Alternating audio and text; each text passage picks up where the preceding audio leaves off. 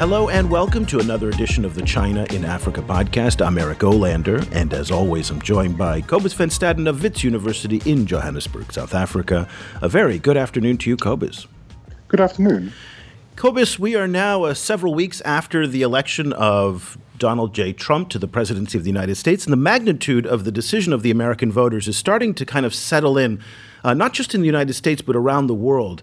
Here in Asia, it kind of dropped, just like a thud. And people were not expecting it. They didn't understand what had happened. In many instances, they didn't understand why it had happened. They kind of saw Donald Trump as this kind of cartoonish clown of a reality TV show, who was a billionaire who was very flamboyant, but they never really took him seriously in this part of the world. And I think that was the case for a lot of people in other parts of the world. And in Africa, too, there's this kind of reality that's setting in of the magnitude of what's happening. And today we're going to talk about how the kind of the pieces of the geopolitical puzzle are being moved all around right now in Africa. And that relates, of course, to how major African governments are kind of rethinking their international relations, particularly with the United States and, of course, with China. And this event is really almost unprecedented.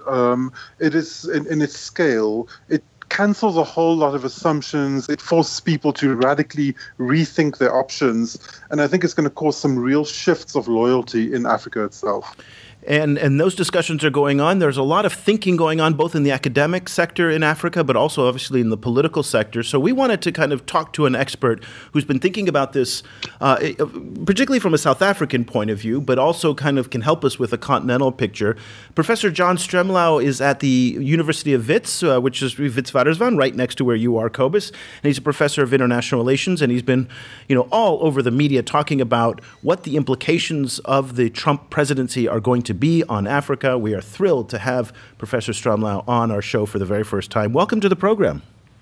Thank you very much. It's a pleasure to be here. It's really great to have you on. And again, we're not going to talk about what this means for Africa because we're trying to move beyond to the next step, which is how are African states, particularly South Africa, kind of thinking about their strategies going forward. Let me just give you a sense of the mood, both from, I'm going to quote you on here, Professor Stremlau, but also a couple other folks, to give you a sense of what I'm picking up as the kind of the mood. You said in an interview with CNBC Africa last week that you suggested that South Africans should no longer count on the U.S. in the international community as they have in the past. That echoes a comments from Professor Bola Akintinuera, who was the former Director General of the Nigerian Institute of International Affairs, and he was quoted in Nigeria's Guardian newspaper as saying, quote, "Certainly the foundation of our ties with the United States must be reviewed. Why should Nigeria accept any aid from the U.S.? It is now necessary for Nigeria to begin to review its agreement with the U.S. and to direct attention to countries like China and see how we can strengthen our relationship, not relationship with the U.S. under Trump." And then I just want to close this. Another colleague of Wits, from you guys at Wits there, Associate Professor of International Relations and the Assistant Dean of Humanities, David Hornsby, he wrote, "Sadly, African states will suffer in this context of decreased global cooperation and appreciation for the common but differentiated responsibility that developed countries like the U.S. maintain. In a new era of crass power politics, African states will only be marginalized further from Western-dominated decision-making." Professor Stremlau, it does seem like there is a mood of darkness that seems to be coming over the continent in terms of its international relations. How do you think the election of Donald Trump will affect the global international relations of African countries, particularly South Africa, where you are, vis-a-vis, say, other great powers like the Chinese and the Europeans? Well, thanks for starting the reference on South Africa, because to understand this, like we're finding in all of international relations today, politics is local.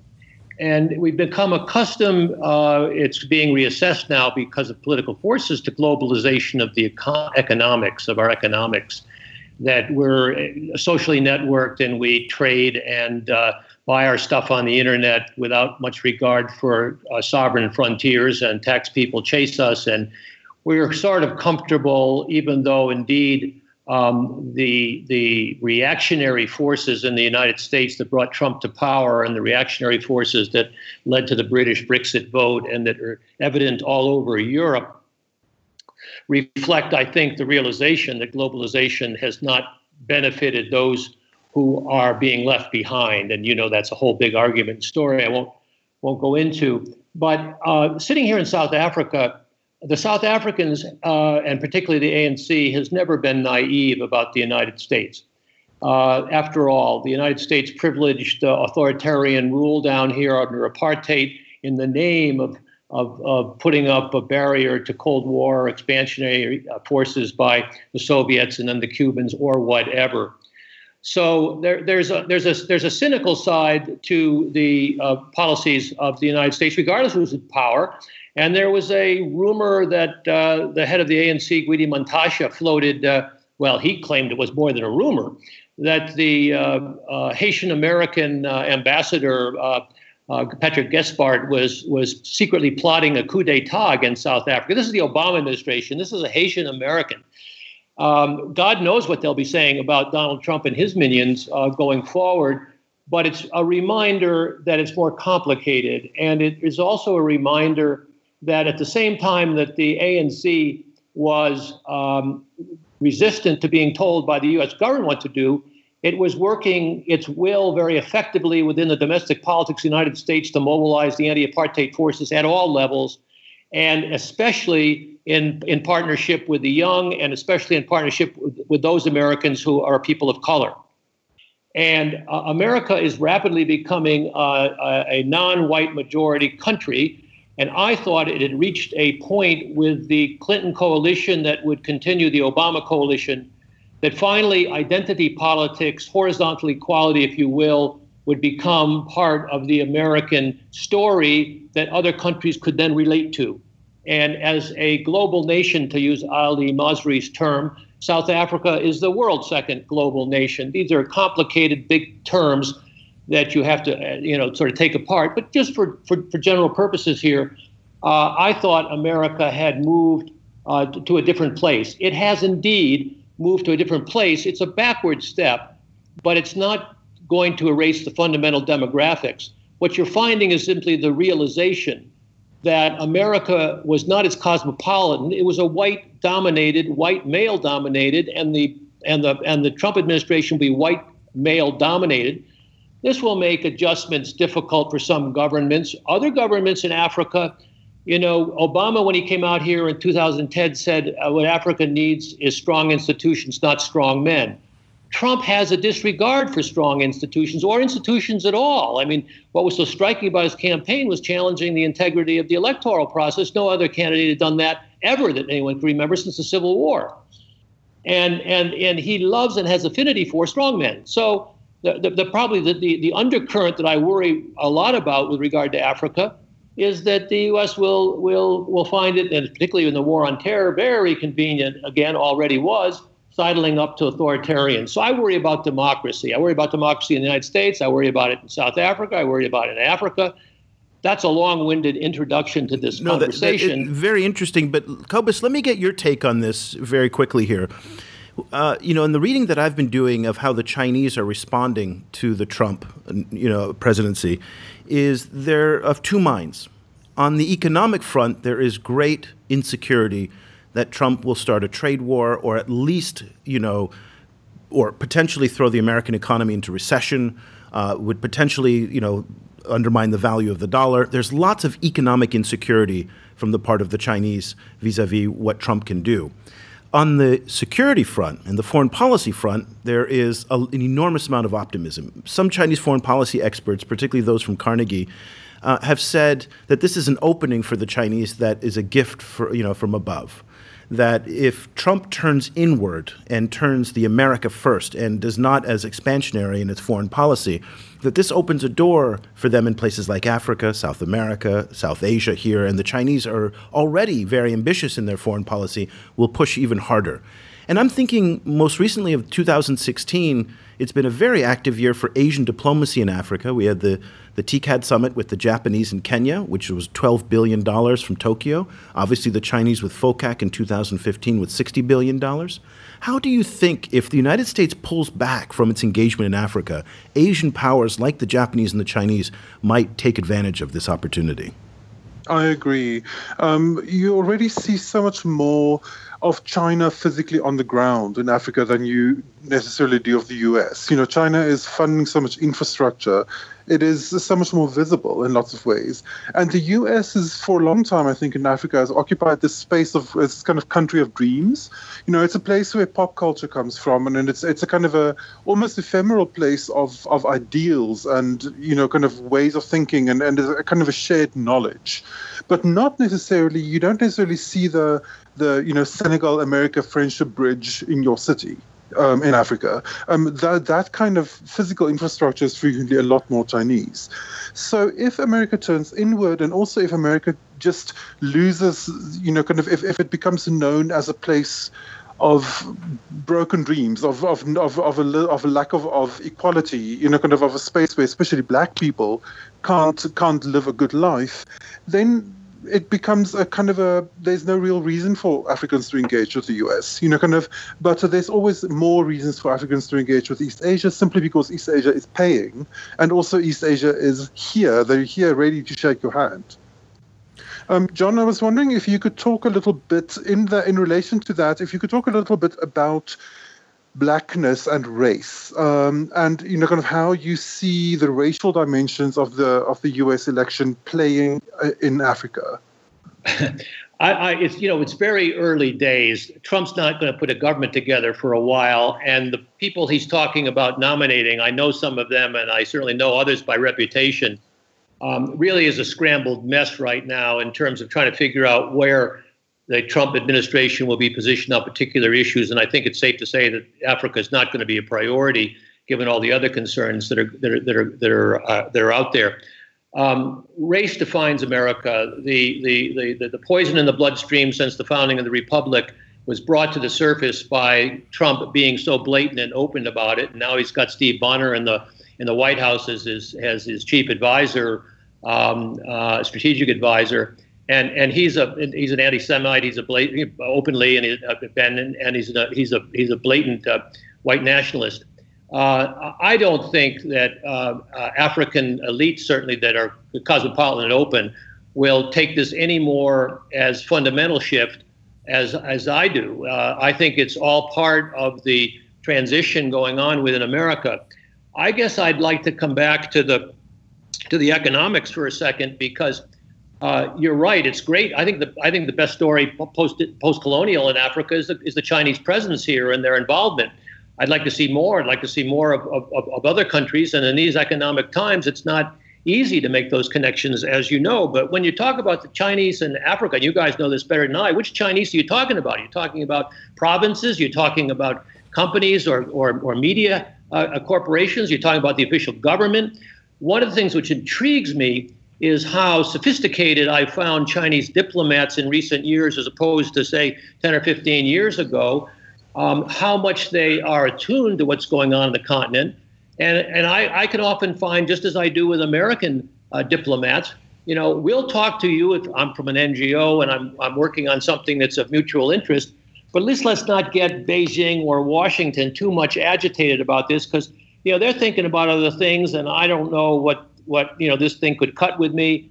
I just find it a much more interesting environment to engage China in Africa, because they're experimenting here. They're doing election observations. I met with the observers in the Madagascar election, for example. I could see that in the ballot boxes in Guinea, there's the Chinese flag. I go to China and Beijing and I talk about democracy in Africa, and I say, oh, by the way, it's really great that you guys are supporting it. Well, how much are they supporting it, and where, and who? Depends sometimes just on the ambassador. It depends on what the issues are, the economic ties. It's a complicated map, but it is a map that I think benefits from departing the old geostrategic framework that dominated post-Second World War. And that's what we're seeing. And it does mean that African countries are going to have to work more on their international relations, be more sophisticated. And that's hard for the small ones to do. It's not hard for South Africa to do, but South Africa's got a crisis of leadership here. Anyway, I don't want to go on. There's big subjects and fun to talk. I mean, you bring up kind of the long-held American dream here. And this is actually not even just an American dream. It's a European dream as well. Let's just kind of put it out there. It's the white dream. That one day down the road, there will be this tripartite cooperation among Chinese, Africans, and Americans or Europeans. And it is something that the West has put out there time and time again that they would like to do. And the Chinese look at this, I think, with a little bit of humor, because they feel that Africa increasingly is their sphere of influence, that they have legitimacy in Africa that they don't have in other parts of the world. And they're very selective on where they cooperate outside, say, of multinational operations like the UN and IMF and World Bank. But any kind of tripartite cooperation that happens, in my opinion, what Cobus and I have seen over the years is happenstance and incidental. It's not a part of any broader agenda. It does happen from time to time, and it makes big news in the West. But I don't think the Chinese take it seriously to work directly with the U.S. or Europeans. It might be at the sub-ambassadorial level. If that happens, again, it's just by coincidence that, two guys get along and they say, why don't we try something? But I don't think that idea can scale beyond what it is right now. And I don't think the Chinese see any interest. You're very much of a statist, Eric. I understand that. But and these are states, after all, and they're represented by states. But I do take a little bit umbrage at the characterization. I'm speaking very practically. Yes, they're just two guys, but Princeton Lyman, when he was special representative on Africa for the Obama administration, and Ambassador Zhang, who was Xi Jinping's guy. I understand Xi Jinping has special interest in Africa and came to FOAC, and I know all that, but still. They were making very, very useful, I thought, efforts together, not successful in Sudan. I think on piracy and the maritime safety, the tripartite sort of experimental conference recently in Lomé in parallel with the AU was probably a step forward, not a big step, but a good one. We all know the Congo is a mess, and the fact that the working level diplomats in Kinshasa between China and the United States, as in Guinea or as in Liberia, which I've seen, is probably indicative of the kind of granular diplomacy that is more relevant to the lives of the people in the circumstance than any of this grand chessboard on the global stage. That's all. Yeah, no, I can see that. I wonder if I could bring both of you back to economics for a moment. One of the big, we don't know a lot about what Donald Trump is planning for Africa, or even what he really is planning for China. But the one thing that was coming out during the campaign was restrictions on Chinese trade. So if there, and a lot of kind of pessimists about the future of the Trump administration have been predicting some form of restricted trade or some form of trade war with China. If something like that happens, how will that impact Africa? Well, I just wanted to harken back to your reference to the TPP and security. I don't know who is going to be in there for security, but TPP is a dead letter now. If I was in Beijing, I'd be pretty happy about that. The TPP was a repivot exercise. The Chinese could not have been all that happy about the TPP. It's now a lot more open terrain for them on that economic front. In Africa, look, Donald Trump, according to his biographer, has never read a book, and he's suddenly discovering that, oh my God, this is reality. It's not reality TV.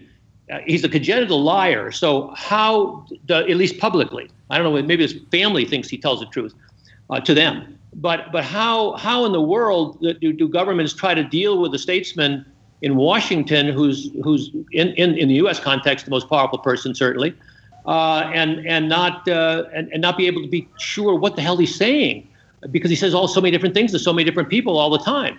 So I think it's going to take some time to sort that out, which does give the other countries a chance to make their calculations about their own interest in Africa or the region. But I just can't resist one last word about BRICS, because both China and Russia and Brazil, I mean, all of them, India, South Africa for sure, are also preoccupied with the sheer problems of governing in this world, that a lot of this stuff is pipe dreams for cooperation, except when you've got sort of real interests on a practical front. So, well, one analysis that I heard, which I thought was very interesting, again, this is coming from a Chinese scholar up in Beijing at one of the think tanks. It was that the day that Trump becomes president, January 20th, 2017, for the next 6 months will be the most dangerous time in global politics, because Trump needs to show to his base that he's willing to stand up to China. Whether that means he's going to throw, a battle group into the South China Sea to kind of confront them there, whether it means he's going to put trade sanctions up on certain products, whether it's somehow he's got to show the Chinese he means business. Likewise, I think it's what's that? I think it's scaremongering. But it is scaremongering. But conversely, President Xi has a domestic audience that he needs to show that he's tough to as well, that he will not be bossed around by the Americans. And that these two leaders have to establish a sense of trust in order for them to work together. And the concern is in this 6 months that A, there's a miscalculation, but B, that the uncertainty of how these two, the two largest economies will kind of interact with one another could cause so much uncertainty in markets that by itself would destabilize parts of Africa as well, just economically, because of the global uncertainty as we see Trump's policies begin to unfold. What's your thoughts to that? I've changed my views in the last a week, by the way, and bear in mind that I've been eating a lot of humble pie on this election because I forecast a very different outcome. And I said, the first indication of where things are going to go in the world is whether or not Trump designates China currency manipulator and slaps a big tariff on them. And, smart economists know a lot more about this than I did, said, yeah, well, what about all those treasuries that the Chinese own? What about the consumer goods they're essential? What about all the companies doing business? I would be surprised if, and especially given the fact that Trump really doesn't care about his constituents. I mean, he's moved on, I mean, this base of his may be important in 4 years from now, but he's a reality TV guy, and it shows in this election. The embarrassment that he was during the debates, the dislike that people had, sort of flipped in the last couple of days beforehand when Xi Jinping says, this is a circus. It shows you why isn't it good that China is run by a serious government as opposed to the chaos of democracy. He's got a point, even though it's not a point I agree with. The Americans are going to have to sort this out, but I don't think that Trump gives any indication of wanting to. I think he's spooked by the job. I think everybody is. And the fact that he's got the nuclear codes sends me up the wall if I think about it. But if, having survived the Cuban Missile Crisis and remembered very vividly, we haven't been close to that again. I worry about terrorism, and I worry about some big catastrophic act that could lead to some miscalculation that's independent of each other, and that's on the Russian front as well, where the nuclear weapons still are pointed or were. So I'm not so sure that the analyst in China, who's trying to get himself advanced, is catching the right kind of attention, saying that the next 6 months are going to be that scary. Wouldn't be the first time that a Chinese analyst misread the United States, so that's a fair comment. Cobus, let me talk to you a little bit about the narratives of Africa, and I think this is very interesting in the context of both the Chinese and the U.S. We've talked about what we've called the embedded narratives. That is, what media and kind of the perceptions of Africa, which is, famine, HIV, war, mining, all of those different things. I think in Trump's world, that very much defines his worldview of Africa. I mean, he's a very unsophisticated guy. He doesn't have people around him necessarily who are very sophisticated about Africa. John talked about earlier that Africa is probably not going to be a priority. The only point that I will disagree with John in one sense is on the security front, where I think that they see the rise of Islamic extremism in northern Nigeria, in the Maghreb, certainly in Egypt, Tunisia, and those countries, where the United States could become very aggressive and really become engaged and devote more aid and more resources to the military side. Talk to me a little bit about what effect do you think that would have on geopolitics, the growth of American securities presence in that region, and how do you think the Chinese might respond? In the first place, I think one needs to make the point that won't be necessarily such a new trend. I mean, that is roughly what we've seen under under the Obama administration to a certain extent. In the sense that the Obama administration was relatively reticent about Africa. They weren't, they had big ideas and big plans for Africa, but not because of internal U.S. politics. A lot of those didn't really move forward that much.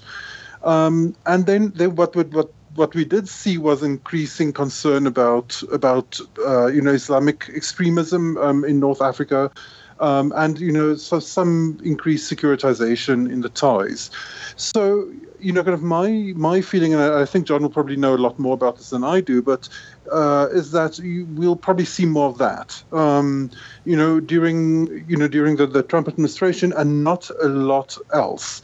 The Obama was frequently criticized within Africa for not engaging Africa enough, and I can well imagine that Trump would have less interest than President Obama in engaging with Africa, and that to a large extent again seems to me to just be pushing Africa towards China. That's simply that. The core relationship will, the US will recede a little bit from that relationship, simply because they are also so focused on the internal situation, and the US is so divided within itself, that there simply won't be a lot of time for Africa. And China has time for Africa. John, am I oversimplifying this? Oh, no, listen. You're right, certainly, about Africa not being a priority of the Trump administration. I cannot name an African advisor. I knew most of the people that were involved in the Clinton campaign, or at least the Johnny Carson team that was working on the transition. And I can't tell you an African advisor. I think you're right about. I don't disagree, Eric, by the way, with your characterization on the security front. Clearly, if Boko or Al-Shabaab come up with some sort of a 9/11 event, I don't think they will, but if they could, or do too much of this provocative stuff, Trump has a thin skin and he could be reactive in that regard.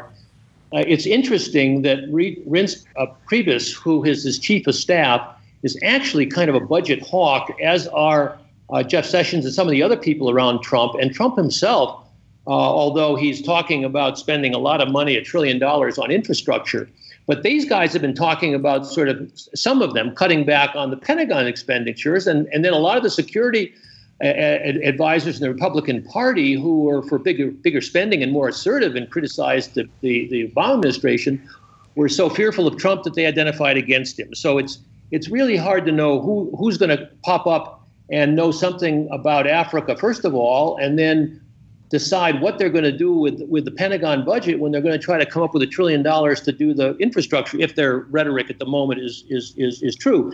The one, I can't resist just this one little anecdote that Newt Gingrich, who I have no time for at all, but the former Speaker of the House, is often rumored as Secretary of State.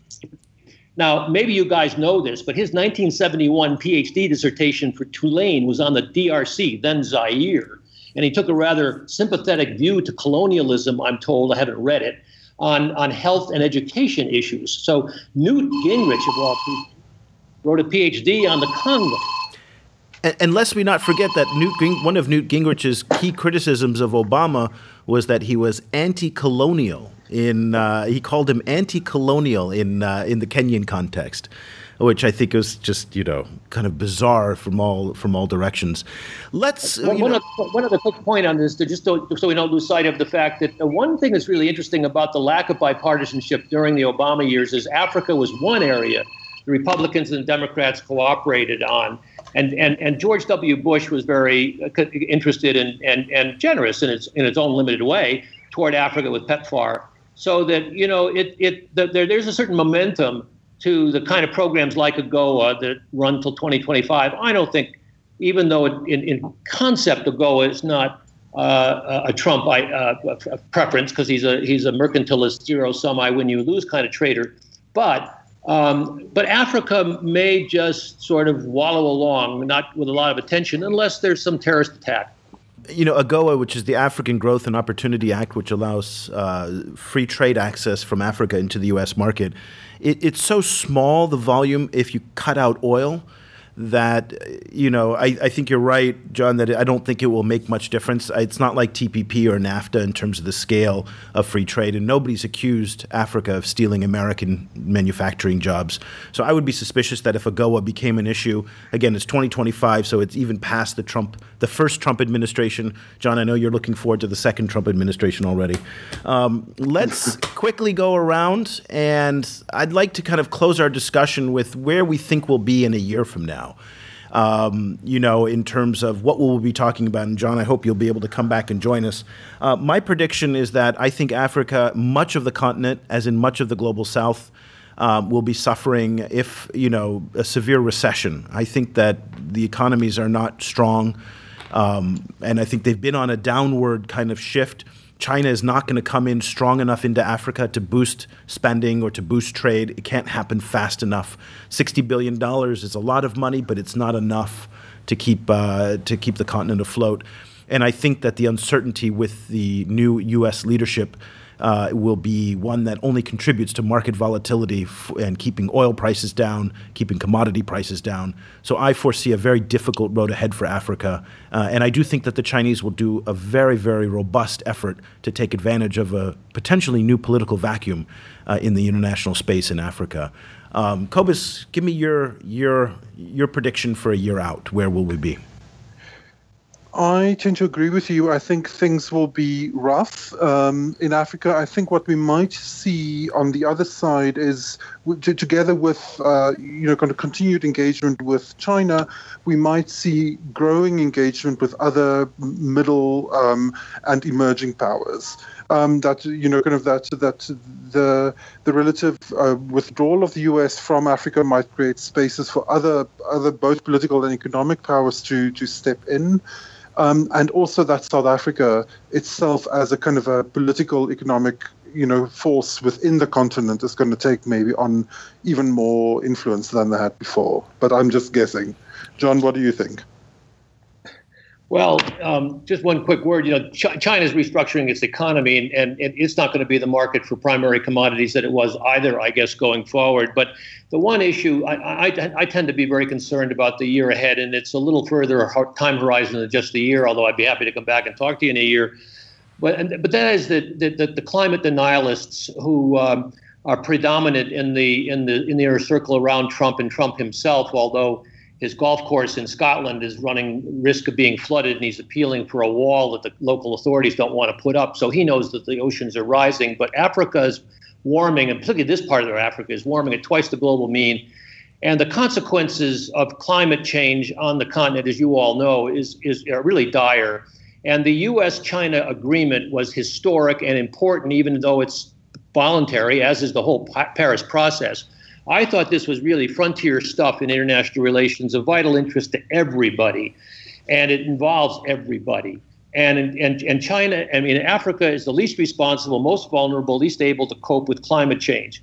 So that in the out years, if the U.S. really walks away from what 121 nations or 123 have agreed to have their own self-standards and monitoring, kind of like a NEPAD, APRM, a peer review process, then I really think that's very, very bad for Africa. And I think there is no leadership on Africa comparable to Thabo Mbeki's that he provided in the first decade of this century. And South Africa is not going to step up to the plate. It's batting way below its weight and fighting way below its weight. And therefore, if the continent doesn't have leadership, then I'm all the more depressed about the prospects, at least in the near term. And I'm an optimistic, kind of hopeful guy generally. Sorry about ending on that note. No. I think you're right. I think it's all but certain that they will walk away from this climate accord, because the United States couldn't ratify the first climate accord, which was in Japan,